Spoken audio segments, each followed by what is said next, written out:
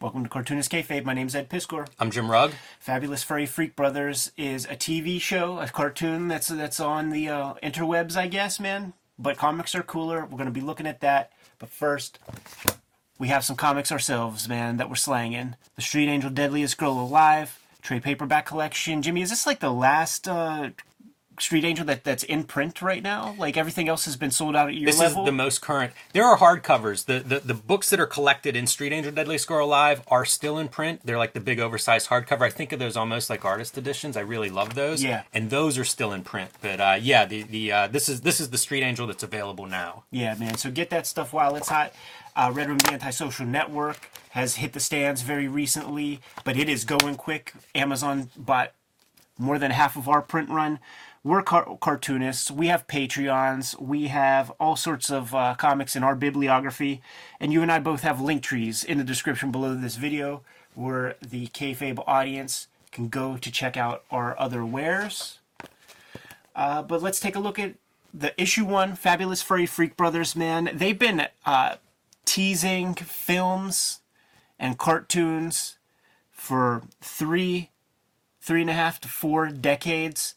And it's finally come out. I've not seen it because I like comics better. But it's at Peter Davidson, Woody Harrelson, I think is Fat Freddy, and John Goodman is one of the guys as well. Sounds pretty good. Yeah. It's a good cast of guys, man. But I thought let's better now than ever, man, to crack open Fabulous Furry Freak Brothers issue number 1. And obviously Gilbert Shelton, your cartoonist here. Yeah. One of the staples of Underground Guys, starts in Texas, I think, at the kind of that legendary Austin student newspaper doing these things. But a staple through the Underground Comics and publisher of Rip-Off Press. Yep. For decades. So a really interesting cartoonist. And when I started looking, outside of Marvel DC and I found some Underground stuff, this was the guy who stood out to me. He's an amazing cartoonist. Really impressive. The other place where people might know him is Wonder Warthog, another one of his Underground characters. He's one of the Zap crew too, man. So some of these strips might appear in Zap Comics, and these are dudes who got brought into the game. I think about their generation. They're like, if not for the Undergrounds, you're a lost generation of cartoonists because being born mid-40s, the comics that you're looking at on the shelves, like I seen what Marvel and DC was doing. You have to go running to Carl Barks. You have to go running to Walt Kelly, and the best of whatever kind of comic strips are still out there because there's nothing happening in comics.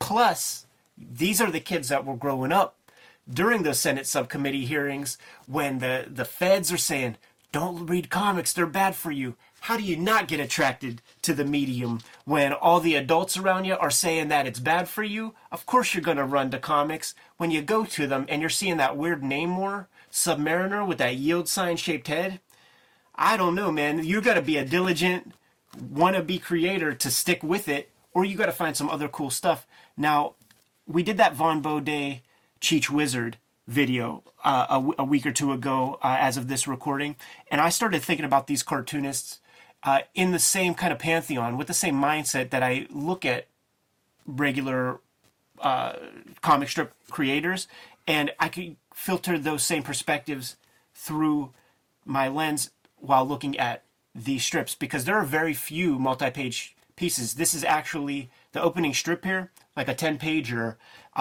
proper kind of comic book story. Certainly something that would have existed at the time where they're, in the 60s, they were still in that format of like 10 pagers or 8 pages. There's never like a full, story in a comic book. But most of the strips in here, 1-pagers, tabloids. So they're shrinking down giant pages of comics to fit into a, comic-sized format. You got to get squinty. What's so interesting is like you look at this page and imagine one of those tabloids if you were to reformat it, like cut the panels up so they could be this size, and that would give you your tabloid amount of material at a size that wouldn't kill my old eyes. Right. But I mean, those tabloids, obviously, like East Village Other, there were those tabloids everywhere. Any decent sized city. It wasn't just like the big cities that had those, and that's where a lot of these cartoonists would appear. Yeah, and I mean, they really were able to live. You know, like these strips, even in the '60s, before the collections, which this is a collection. You know, this is just a proper little comic book, but it is a collection. They would appear worldwide. You know, now I do think that this piece was done specifically for the collection, certainly meant to fit comic book format. And you're saying just like proper, you know, six panels a page. Whenever they get high, and you know, this is like preceding Cheech and Chong, pot culture, pot humor. Totally. You know, we talk about indie comics being sold in head shops. Like this was probably, again, if you're buying comics at a head shop, I'm sure you bought a Freak Brothers comic. Supreme lettering. I mean, this guy is just a fantastic cartoonist. He's incredible. His level of skill is just immaculate as a cartoonist. You know, like all the character designs, like look how different his main three characters are. It is cartooning 101. Perfect, man. You got your curly-headed guy who's a fat dude. You got your brunette. Then you got your, like, what is that, man? Leonard Skinner looking. Yeah. You got to remind everybody that you're from Texas. I was going to say exactly. And it's, you know, you would think that it's like one note, like just these, you know, dudes getting high and you know, whatever's involved with that. But he really stretches the subject matter in a lot of ways. And it becomes a great kind of time capsule for this era.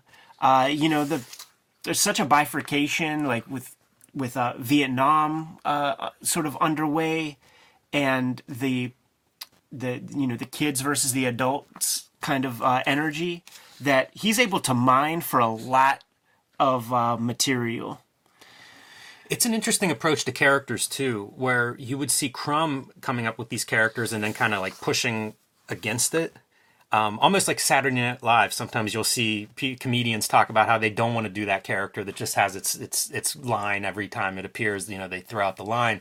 Freak Brothers, I don't know if Shelton embraces it or not, but as a publisher, I think your concerns may be a little different. And having like a go-to set of characters that you can sell each issue maybe makes a lot of sense if you're the guy that's also checking the books in the back of the publishing house. Dude, publishing house, motherfuck, man. Like, I was reading interviews with him where he's talking about the offset print machine was in the crib. Yeah, oh yeah. It was in his house. Didn't they have a fire that lost it? Is that Rip-Off Press? You know, I don't know that. I'm but not yes, sure. they did. They ran these things. You know, if you were a publisher, it didn't necessarily mean like an organized business. It might be, I got hold of a press. Let's make some comics. Jimmy, when you're Gilbert Shelton and you're like, you know, these hippie characters, man, and your suburban neighbors hear this machine running.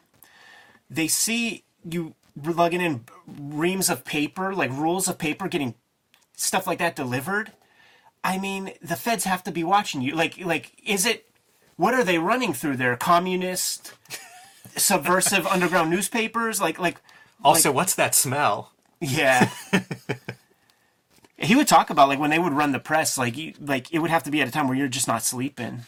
You're not sleeping when the press is running. Oh, they're massive machines, like cast iron parts and stuff. That is not a quiet operation. I worked at a print shop that had its own offset press, and it was like a separate part of the building where the press is because, I mean, that's an industrial piece of equipment. Dude, this is a good strip right here, man. Fat Freddy gets hold of a slot car racer. Oh, yeah. And Phineas is he's the brains of the operation. He's like, oh, dude, I can make a real life version of that. And they rig up a proper car. Yes. And run it by way of remote control. But then you start to see the little influences, right? You see the Carl Barks, you know, Beagle Boys showing up. Duckburg Times. So these are the comics that these dudes were pulling from. And these early pieces, couple of pages, man. This is like a 3-4 pager. I wonder where these things showed up. Like they're kind of bookkeeping in terms of like where these things appeared, non-existent. And it's kind of unfortunate because I'm curious, you know, like it's worth knowing that stuff to just have some sense of the landscape. Where can guys who are making comics like this have a freaking outlet? Because it ain't going to be taken over for, you know, the Harvey Kurtzman one-pagers in Marvel Comics or something. It's not Powerhouse Pepper. Yeah, and I assume they didn't need to. You know, at the height of the undergrounds, I think there were a handful of underground artists that were able to make that work financially. Yeah. It's interesting to look at a comic like this that just feels so rigorous and think of it in that like in the context of like pot culture. Yeah. You know, was Shelton straight, like a straight shooter? Was he straight edge? You know, these are really impressive. The detail and the focus. Like again, you mentioned lettering. Look at how tight that lettering is. That's the other thing too. Like when I first got my hands on this, I thought these guys were just so unhinged that they wouldn't even like be able to figure out their way around Ames lettering guides and stuff. But these are like well constructed pages. He's got the T-square. This lettering is rolled out. Yeah. And I remember there was this. It's professional level cartoon. It's professional level cartoon that would stack up against any other cartoonist that would be in your regular newspaper. Exactly. It's a subject matter that pushes them into this space, but it's still like replace Garfield's lasagna with weed, and there you go. But the level of craft it does. I was thinking the other direction in terms of like maybe not straight edge, but like what is the like was Adderall? I was gonna say speed, right? Is what is yeah, like some sort of thing where it's like you get supreme focus. You know, it ain't Coke. I see exactly what you're saying there, Ed. This is see they're cutting up. He's cutting up stuff and creating these pages because this was like a 4-pager that was in an underground comic. You know, it had a different masthead and stuff. So he's rearranging things. I love that, like, they come from, like, you know, broadsheet, growing up reading the funnies. So there would be those tangential I was just going to say that. Fat Freddy's Cat, who's gotten several comics himself over the years, but running that as, like, your footer. Love it. It's so neat. It's a real comic in every way. You know, when you think of alternative comics that we grew up with, 80s, 90s stuff, it was very different than a lot of the other comics, whereas this is still in that model of like all the same principles. And all the stuff of that time period is covered in here, man. How many freaking hijackings were there back then? Like, it was just... The airplane was a bus that would like just be traveling in the sky and anybody could get on. Right. And they're parroting like, all right, we're going to Cuba. And then another guy pulls out a bigger gun and is like, we're going to Tangiers. And then it's like Cuba. If we go to Cuba, marijuana is illegal. We're getting put in jail. If we go to Tangiers, weed is so plentiful that's only going to cost you $1 to like get some stuff. So that's going to ruin our business. Another guy calls up, says we're going to Jordan, and it's like, fuck, we're just all going to be political hostages if we end up in Jordan. So then our guy takes off all of his clothes, holds up his little hippie bag, and is like, I got a bomb in here. We're going to wherever the fuck we said we were going from the start, or else I'm just blowing us the hell up. And then at the end, they get saluted as heroes for getting the plane to its proper destination. It's so dumb, too. Like, he gets naked for no reason. Just to make a really funny panel. Well, no, you got to be the Mad Bomber. You got to be so crazy, unhinged. This is G.G. Allen. I'm going to fucking shit on your face. It makes for a very funny comic. I'm a crazy guy. So that's this page. And then this page is like, you know, the narcos coming to your house, trying to raid your place, man. And dude, they were blowing up an inflatable kind of couch thing, like a beanbag, but their breath has so much THC content that when this narc busts their thing looking for drugs, all of that THC breath is getting into his nose, and he's seeing like whatever like pharmaceutical or like, you know, whatever kind of like shit they got hold of back then. It must have been more pure or something, because like I don't know anybody talking about seeing heavenly gates and shit from just marijuana. That's real funny. It's a MacGuffin, but it's also the way comic strips are built, right? Exactly. Like there's one concept, and it's like we are going to look at this thing from every possible angle that we can come up with, and he does a fantastic job with it. This is great. Love seeing like the comic strip characters show up. There's a lot to it too. Like this strip in particular, because like these guys are railing against the establishment. But to like these like little kids, like they're the squares. Yes. You know, and he's getting a chance to play with like, you know, all the hitters. Yeah, it's great. Poking fun of it himself. Except for this one. I'm sure people out there know what strip that is, but yeah, I don't. Recognize that. I can't remember exactly who it is, but I do. That is a character I recognize. Pimp and Subvert comics, the Spain Rodriguez joints. all these guys were connected with each other.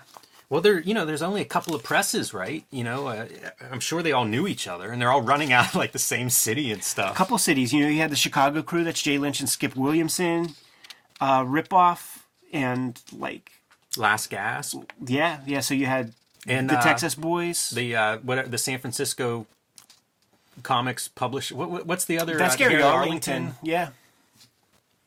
So yeah, like a lot of guys end up in that San Francisco area. Like I'm sure they were all familiar with each other. How couldn't you be? Right as soon as you found people that made comics in your town, it's like, all right, I got to go see who this person is, what they do. Absolutely, man.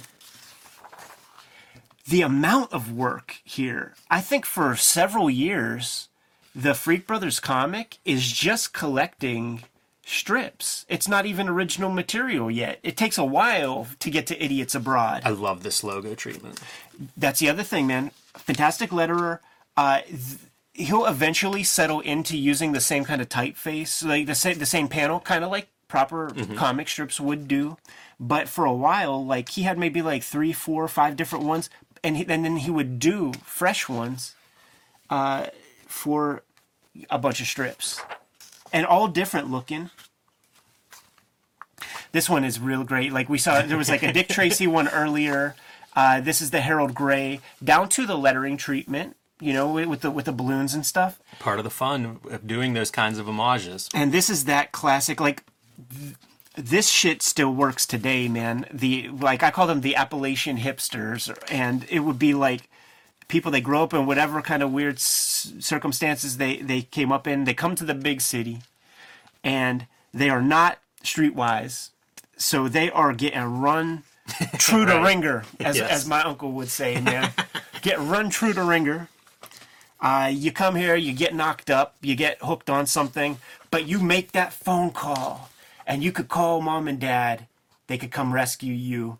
You could go be a debutante again. And then the last panel, she's railing against her capitalist parents for, being wasteful, all that kind of shit.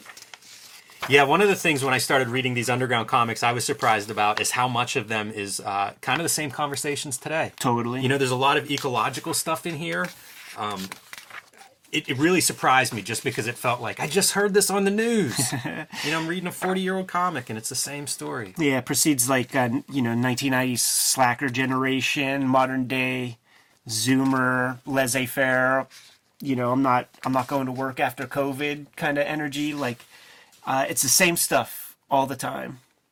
But then you have your timely pieces again, man. So like Sharks and Jets kind of shit. They're going through Central Park trying to score something, and then all the various gangs. Like this is before the Warriors. Yes. Like all the neighborhood block gangs are coming out. Dudes called the Pig Fuckers.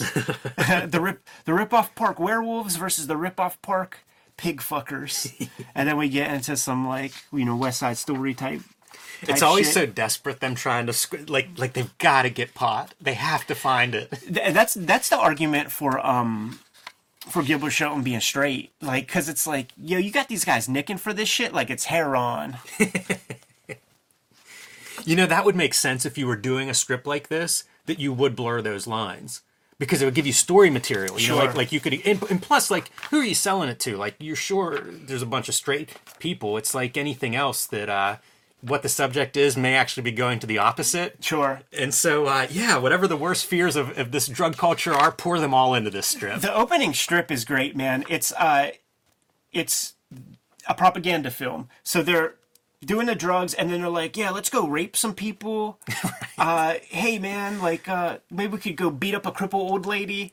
They pull out knives and they kill each other, and they're watching it on the projector. Like, yeah, we got paid $2,000 for this, and it's that thing where it's like these councils and stuff like that, like the feds, like giving some. This was always hippies. Fun. Also, look how stoned Fat Freddy looks there. It's like a Muppet. Yeah.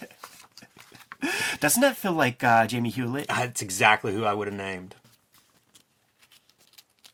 Man, that's even totally. Even like a character from Fireball looks just like him. Yeah.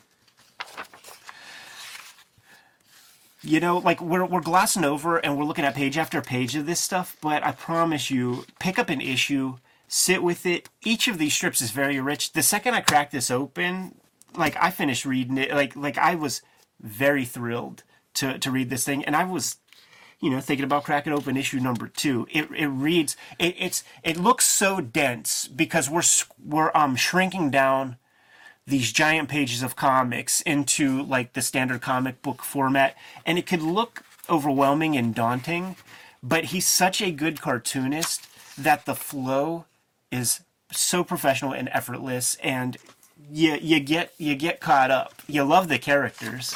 Absolutely.